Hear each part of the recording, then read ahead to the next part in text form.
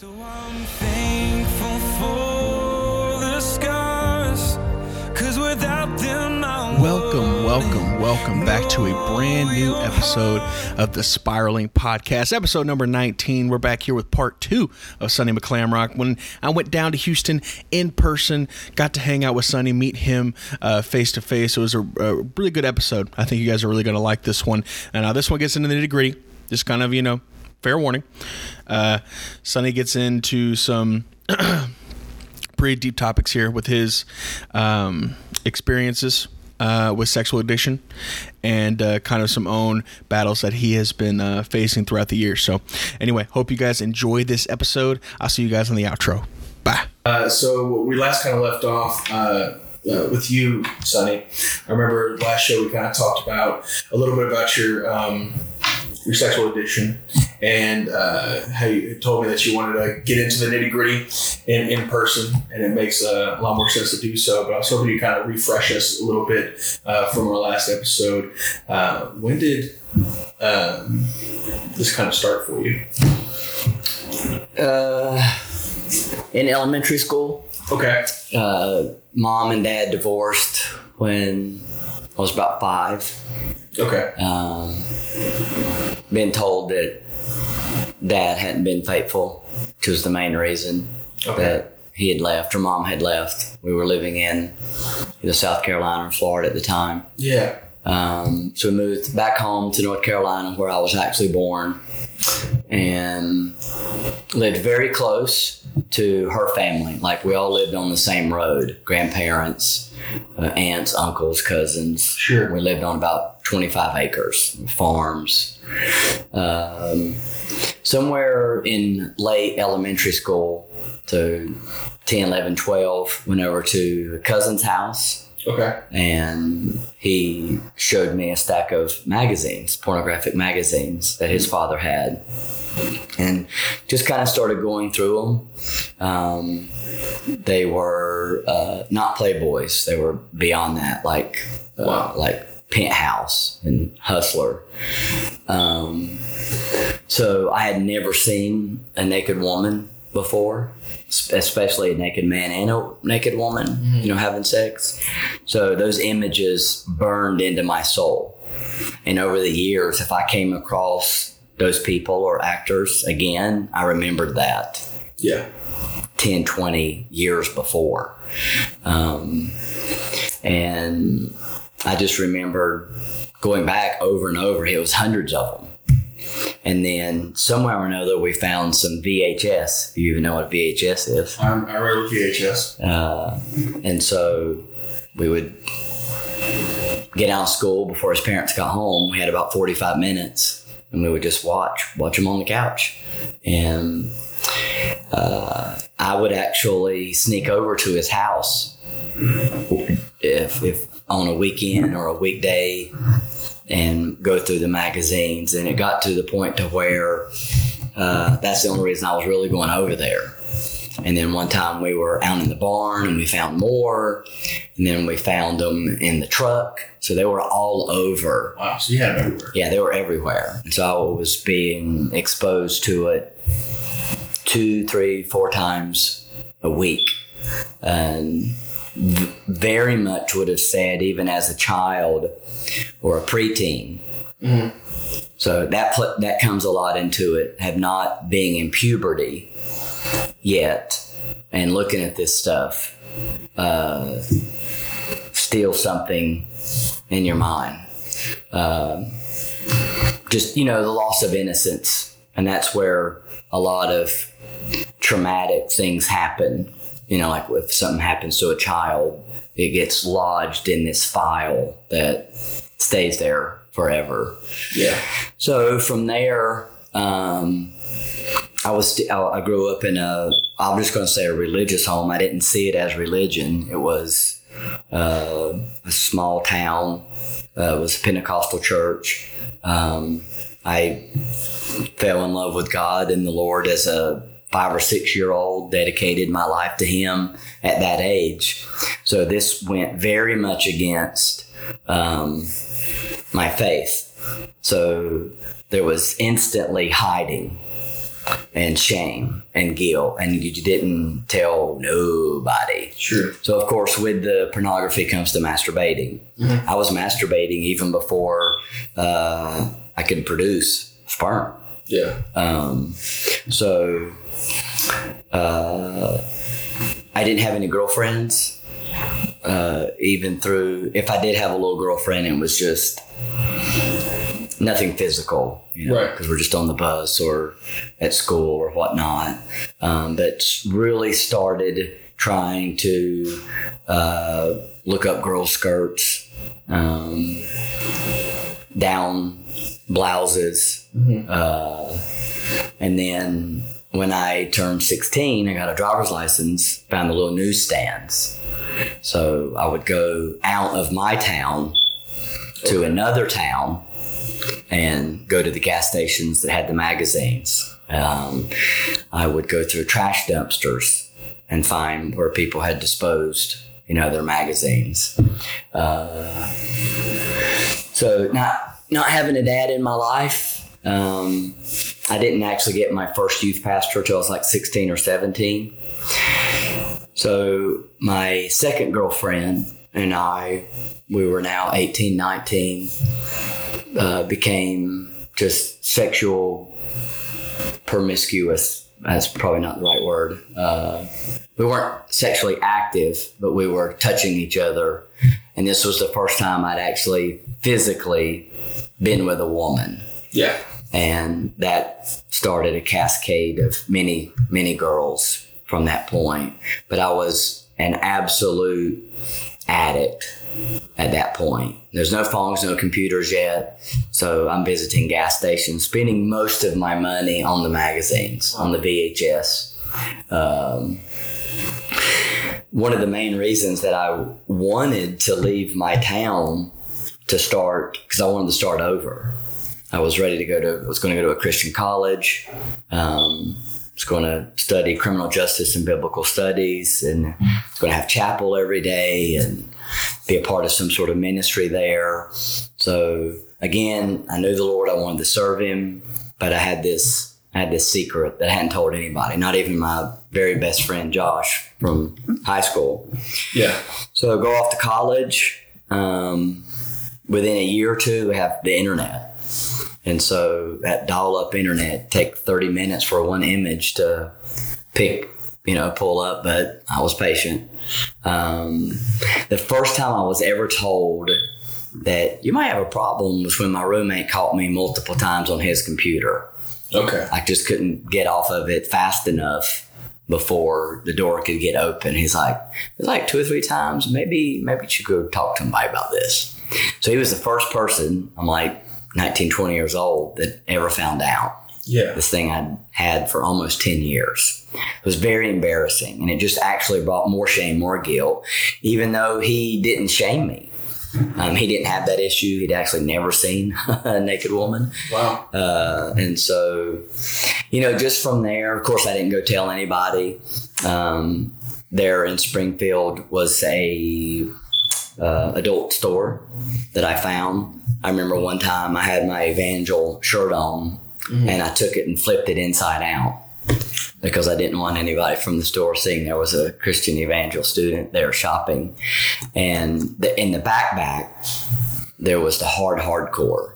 And that's where I ended up finding myself. And that's when I got introduced to some hardcore stuff. I remember one time I was back there and one of my professors was in there. Oh, man. And that was awkward. Very, very awkward. Yeah. We just never talked. Didn't speak to it? Nope. So it just progressively got worse. Okay. It made my Christianity very difficult because I'm not telling anybody. And I'm looking at pornography in between classes, staying up late.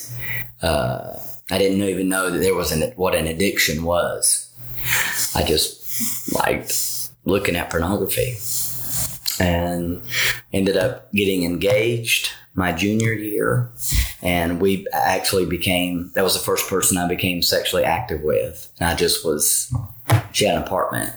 And I was just obsessed with it. And I had a 3.0.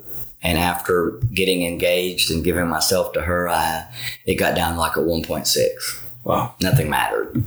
Just physically being with her. And if I couldn't be with her, I, did my thing. So we ended up breaking up, and I had met my wife like the very first day of school, and we were friends. But she had secretly liked me, and I'd kind of liked her, but we just dated different people. And when we got married a couple months after college, I was an addict like I'd never been. And now all my hope had been placed in marriage. I'm now married. Now I'm free from the guilt and the shame that I had with, being with my ex to, being with her. And so that's a really big lie that a lot of men listen to. So moving doesn't help. It just changes your environment. I mean, there are times to move and change your environment. Sure. But it doesn't make it's not going to help in your addiction, because if it's out there, there's a will, there's a way. Yeah. Getting married doesn't help. So some of the two biggest misconceptions that are out there, I tried, and marriage didn't help. And it didn't take my wife very long to realize that I was really into, sex. And I don't think it was maybe a couple years that eventually she caught me on the computer, either through the cookies or I left something up. And, you just, you make it small. It's not a big deal. It's just this one-time thing. I can stop. Yeah. And at that time, I was into some pretty pornography is just like a gateway. Like, you might start off with the Playboy, and it might move to the Penthouse and the Hustler, but eventually you're going to have your fantasies and fetishes. And it's those corridors of fetishes that can lead into some gruesome and even illegal material. So it's just one high to the next, to the next, to the next. Right. And it's just, I know now it was a dopamine release. You get desensitized enough. You have to find another high to get that same sensation. Yeah. So, I remember being a policeman and securing buildings and getting on their computers, looking at pornography on the job, and just being very scared for my job. Every time I got called into the office, not knowing why I was being called in, I thought this was going to be why I was called in. That was going to be one of my questions. It was, were you struggling with that addiction through being a police officer? And the next thing was like, did you ever feed that addiction while on duty? And so I did, especially when cell phones came out. Okay. I would sit in my patrol car and look at it either on a break or in a park. That was very conflicting because I loved my job. Right. And I wanted to do good. I never didn't go to a call because of it. Right. I never directly let it involve me, but I was definitely preoccupied with fantasy, especially on the downtime. And most people probably already know this, but most of the time cops aren't doing anything. We only respond to 5, 10, 15, maybe 20% of our day. Usually it's us doing our own traffic stops or securing places or being proactive. We're not actually on a call. So there's a lot of downtime. Sure. Then we get paid breaks and lunches and stuff like that. And yes, it interfered indirectly all the time. Did anyone at the department ever suspect you? Not at the first one. After I left, I became very good friends with my sergeant, who ended up becoming the lieutenant, all the way up to the assistant chief. Yeah. I ended up telling him at some point of what I did, because I just needed to kind of get it off of and he said, everybody does it. Well, all officers. He goes, we've gotten so many reports from physicians looking at it and wanting us to do some sort of investigation. That he goes, he goes, but you're on somebody else's computer. You know, you would have got into a lot of trouble, but it happens all the time. Wow. It's 3:00 in the morning. You're bored. You got keys to everything, you know? So then, I'm getting ready to get to a place in my story that is probably the most sensitive. Okay. And there were times in my life where I concealed, hid, lied. So the first thing you become as an addict is a liar. You're already inherently selfish, only living for you and your next high. Yeah. And now you become a liar, deceiver, a manipulator. Being a policeman, I've learned a little bit about lying and deceiving and manipulating. Then I became a detective, and then I actually got certified in detecting deception. So now I know how to actually see through certain mechanisms of a person's mannerisms if they're lying or not. Yeah. And so I could reverse engineer that and do the exact opposite. Okay. So I became what I would consider a professional deceiver or a professional manipulator. I could see through lies, but you couldn't see through my lies because I could look the other way with my eyes, not cross my legs, not be jittery, look dead you in the eyes and recall a real story that actually happened to me, but tell a lie. So that didn't help at all. Now I have become a detective. I have my own computer. I'm now working child abuse cases. Okay. So I started crimes against people, and then eventually I got into crimes against children. And so that was difficult. Yeah. Not that I was ever into the children, but I'm still seeing pornography. Yeah. You know, I'm still seeing naked people and sexual acts. So there is that problematic dopamine release, but it wasn't one of my fetishes. It wasn't something that whether it was illegal or it was just so wrong. I mean, I had seen some things that were really bad that if you put the image in front of me right now, I could probably throw up because I'm not in that moment. And that's the way that I see a lot of these men and some women that do look at child pornography. They weren't, they didn't start their internet. They didn't type in child pornography. It led to that. Right. They weren't born. They're not 30-year-old men who just all of a sudden like 10-year-old girls. It's like the people who look at maybe bestiality or swinging.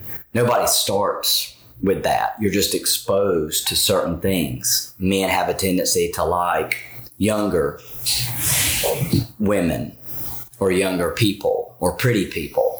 And so there are modeling agencies that would take an 18-year-old and dress her up like a 14 or 15-year-old. And so you're looking at a legal age model, but she looks like she's 13 or 14. Well, over time, if that's what you like, then it's just a number at that point. So when I began to interview these guys who were looking at child pornography, downloading it, distributing it, and then further on started actually, abusing children, they were just going down different corridors that other people hadn't gone down.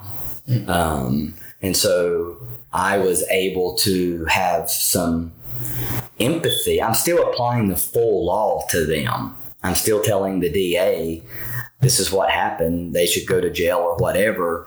But on the human side of things, I can have some sympathy. Even beyond sympathy, I can have some empathy because I understand now the addiction. I understand that it's not controllable. It is like a disease, like sugar. People aren't going to say consuming sugar is a disease. Well, obesity is a disease. And so, in being a detective, being exposed to all of that, I'm just lost in pornography. I had some affairs. My affairs just stemmed out of long-term relationships that I had from people close to my wife and I after knowing them for a year or 2 or 3 years. And, me and my husband were not getting along right now. And I want to help. So now I step in and I begin to help. And next thing you know, and that my wife and I this is year 7 to 10. We're not really getting along. I'm lost in pornography. I'm not really too interested in her. You get into this relationship. These women are desperately looking for attention. Yeah. And I'm looking for an outlet to be deviant. And so it's just a perfect storm. And so I had several affairs. And that ultimately I was a youth pastor. And I left the church. We started another church, started going to Christian counseling, but never did go to actually fight my addiction. Yeah. So in just shortening this long story, I ended up having another affair a few years later.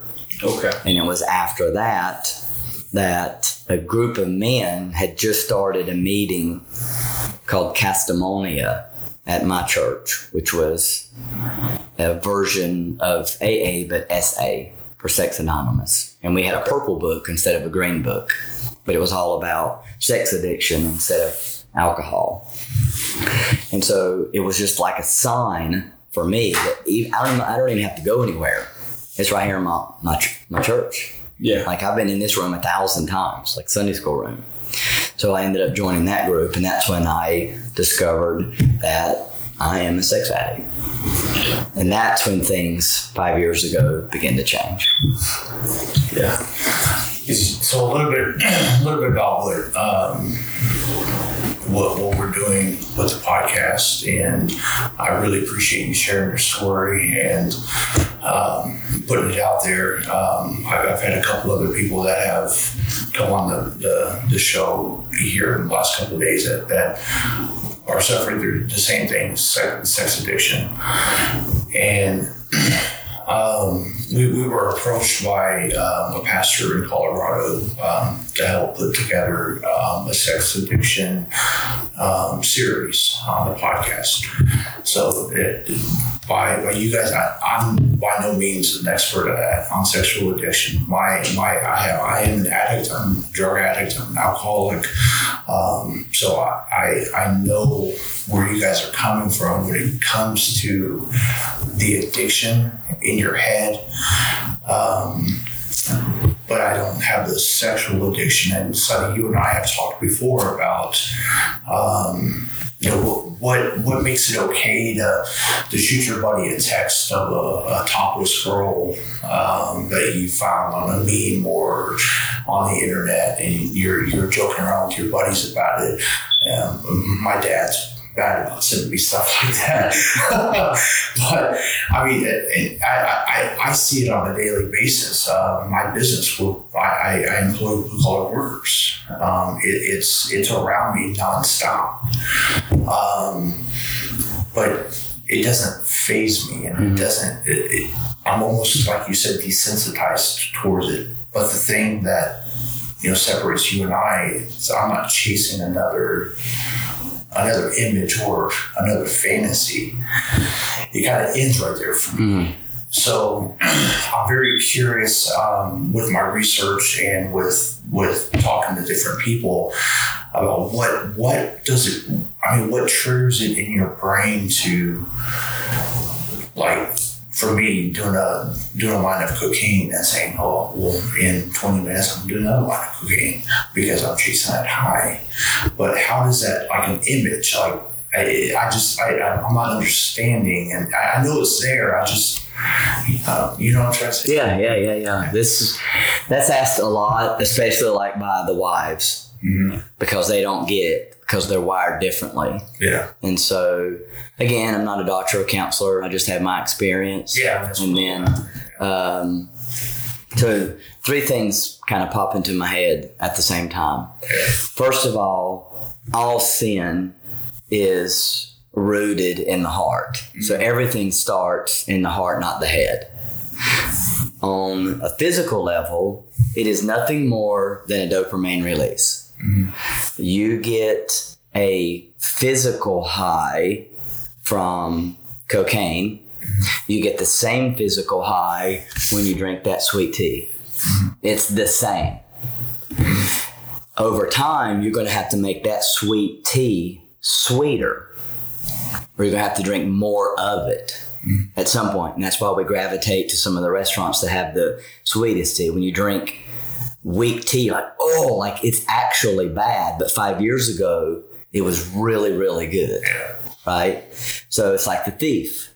Now, you and I have no empathy or sympathy towards a thief, but there's adrenaline, there's highs, there's all sorts of things that come along with that. We've just never identified as that. I got away with this. Can I get away with this? Can I get away with that? Maybe what motivated them to start it was they needed some money because their mom or their sister or their girlfriend was really sick. So the intention behind the thievery seemed to kind of be good. They got away with this. They got away with that. Now there's a shift inside of their morality. So we justify everything that we do, whether it comes to sugar, whether it comes to how we treat somebody. Even when we know that we're wrong, we still can justify it. So again, all sin starts in the heart. In Genesis, God told Cain that sin is crouching at the door and waiting to attack. So my honest opinion, looking at human nature and trying to analyze this question, are we good or bad? We are bad. It takes a higher power and an entity to come in to actually make us good. So we're dealing with a corrupt heart, and we're dealing with biology. All of us, if I hit your hand, you're going to pull away from me and potentially move into a defensive position. We're going to move away from pain and uncomfort, and we're going to protect ourselves. It's innately inbuilt in all of us. If every time I saw you, you put your hand out, and instead of me shaking your hand, I punch you in the face. Maybe the first time that happened, you're like, that was really weird. Maybe he's just having a really bad day. And I'm like, Jason, I'm really sorry. I shouldn't have done that. I have no idea what happened. So the second time we meet and you're like, barely stick your hand out, and I real quick punch you in the face again. Yeah. Eventually, you're going to get pretty smart and do one of two things. Not stick your hand out, or you're going to punch me in the face before I do that, because you've kind of had enough. When it comes to sin, there is never enough. Yeah, so let me ask you another question, and this is kind of a personal question for me, and I like your insight on it because you're a very biblical man. The kind of music I listen to, I catch a lot of grief for it because it's heavy metal, it's grunge, it's just, people call it the devil's music. But the way I interpret the lyrics and the words, to me, a lot of the music is a love story. Mm-hmm. But playing it to my wife, where all she hears is screaming, she's like, no, this is the devil's music. Yeah. So is that kind of the same analogy with it? When you talk about sin, like for me, like my music it's not a sin to listen to the music. Maybe some of the words that they're saying is a sin, but the way that I'm interpreting it is something completely different than the way someone else interprets it. music is probably a whole nother topic that I have actually been studying, even just sound waves, learning more of the author's intent. It's like reading the Bible. The first thing you have to do is know who's the author, who's he talking to. So the same rules to apply to a movie, to a musician. If I love me Metallica. I like Angry White Man music, but over the years I've listened to it less and less and less and less. Yeah. Because the peace that I'm looking for inside. Now, when I'm at the gym, I'm not looking for peace. You know, I'm looking for a pump. But I realize that through the 7 orifices in my head, but especially my eyes and my ears, everything that goes in affects me one way or another, positive or negative. Nothing is neutral. It's the same way with food. No food is not either good or bad. And a lot of times it's both. You can eat a Whataburger. I'm getting some meat, I'm getting some vegetables, I'm getting some bread, but I'm getting some horrific processed garbage, right? So, you know, that's actually not something that I can answer specifically, because my views on music has drastically changed in just the last 3 or 4 years, as I have found addiction or some freedoms from my addiction. Not my music has changed. I still have the propensity to listen to the rock and roll. I love rap. I love the beat. But because I know that there is a spirit behind everything, the author's going through something that has a story to write a book. The singer has gone through something to feel the need to voice it and put it on a record. I know that the enemy, the Satan, was most likely some sort of high entity with music and worship. And if there's one thing that he can emulate, because the only thing the devil really does is take anything that God does and manipulates it. He has no true power.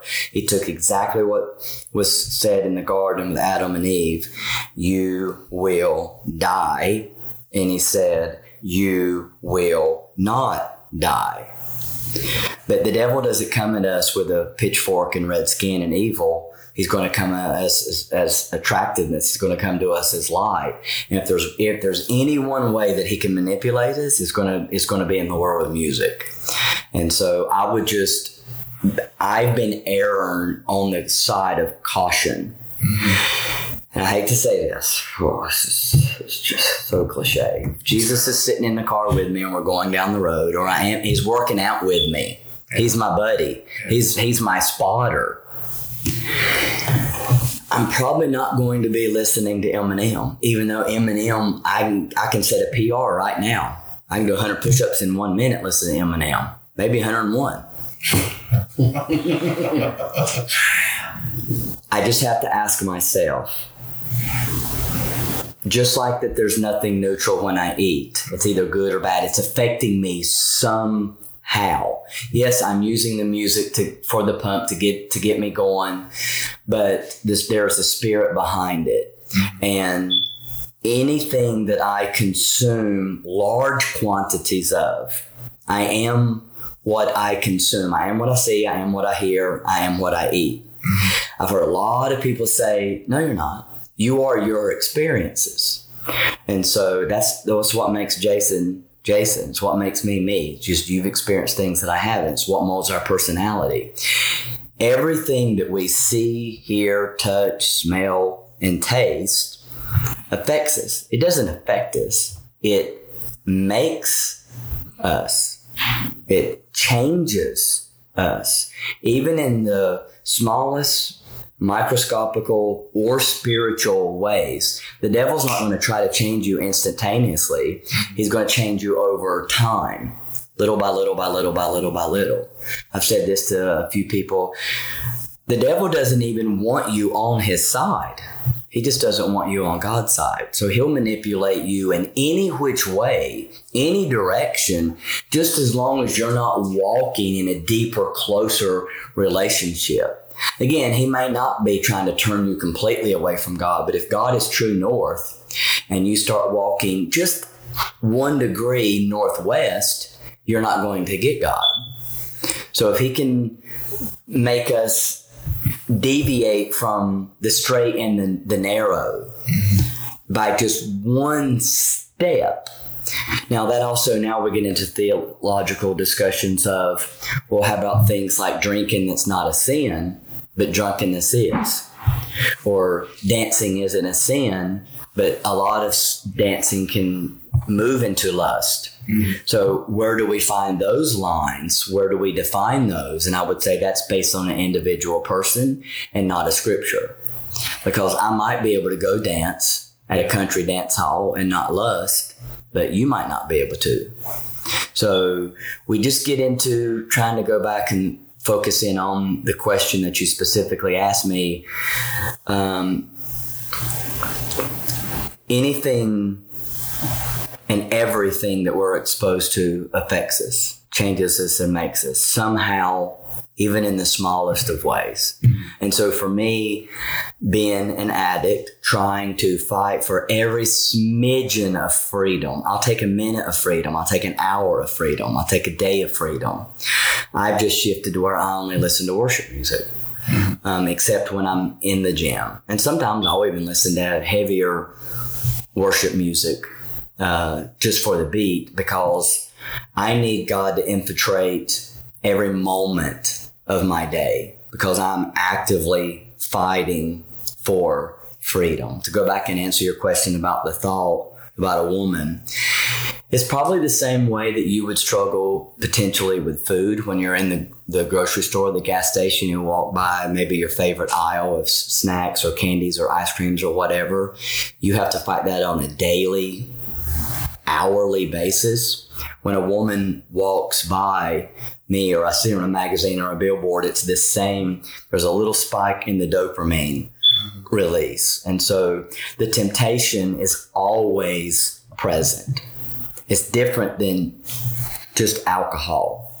And until society sees sugar as a substance abuse, a killer, we're not going to be able to empathize with the obesity and morbidly obese crowd. It is a sickness. It is a disease that needs to be healed the same way that you would heal somebody from any other abuse, whether that's nicotine or caffeine or crack cocaine. It is all a neurological response to a feeling. And so, along those lines, we created a Bible study for the book. Okay. In the Bible study, we kind of geared it towards the younger generation of high school to mid to late 20s, maybe early 30s, of correlating biblical terms to rock stars. Okay. My big thing is, you can even ask Jackson, hey, I'm just sitting around, I'm listening to music. I'd rather listen to some music than watch TV. Okay. So my correlation with like the rock stars in the Bible study is a lot of the guys that I referenced are drug addicts, committed suicide, suffered through mental health issues, but nowadays channel everything through their music. And that's kind of how it is for me. Like, I started to write some of my own music, and I was telling Jackson the other day, I was trying to go the Christian route, but it just the words that come out on paper, it's not very Christian like. Yeah.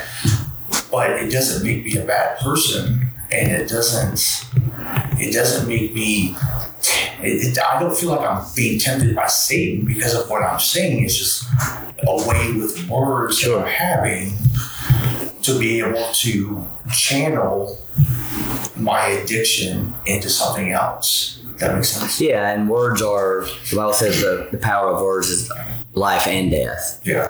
And my absolute favorite artist is Scott Stapp, the former lead singer of Creed. So again, you're dealing with a Christian man, not in a Christian environment. Creed was never considered a Christian band, though it was often a little confused because sometimes there would be a scripture or he would thank God or Jesus at the beginning or the end of but he was an addict in every direction, sex addict, alcohol, drugs, everything. But he used music as an outlet, but there was never like a ton of language. A little bit, but you could, every album had a faceless man, and that faceless man was Christ in all of his albums. Later on he left Creed, did 2 or 3 solo albums, still never put out a Christian album because he never wanted to be labeled a Christian because he wanted a wider variety audience. He said, I'm not a Christian artist, like a Christian worship band or a Christian contemporary. I don't want my audience to be just Christians. And so I see what you're saying very similar to what he said. And he's my favorite artist, maybe because we have very similar stories. But everything that I do, even though I don't have a Christian gym, I want my gym to reflect fundamentally what I believe. That doesn't mean everything that I say or that I do reflects that, but in just my driving, in my interactions with my children, there's 5 or 6 things that always revolve around 5 or 6 rules. Mm-hmm. And one of them, again, the cliche, I moved away from what would Jesus do to what would love do. But I am thinking about Jesus when I ask that. In this moment, what would love do? What would love have me do? And that's a song that Scott Stapp wrote on his last album. Sometimes he writes things that a Christian wouldn't listen to. And I would just say that's a very judge-minded, closed-minded Christian because he's not a Christian artist.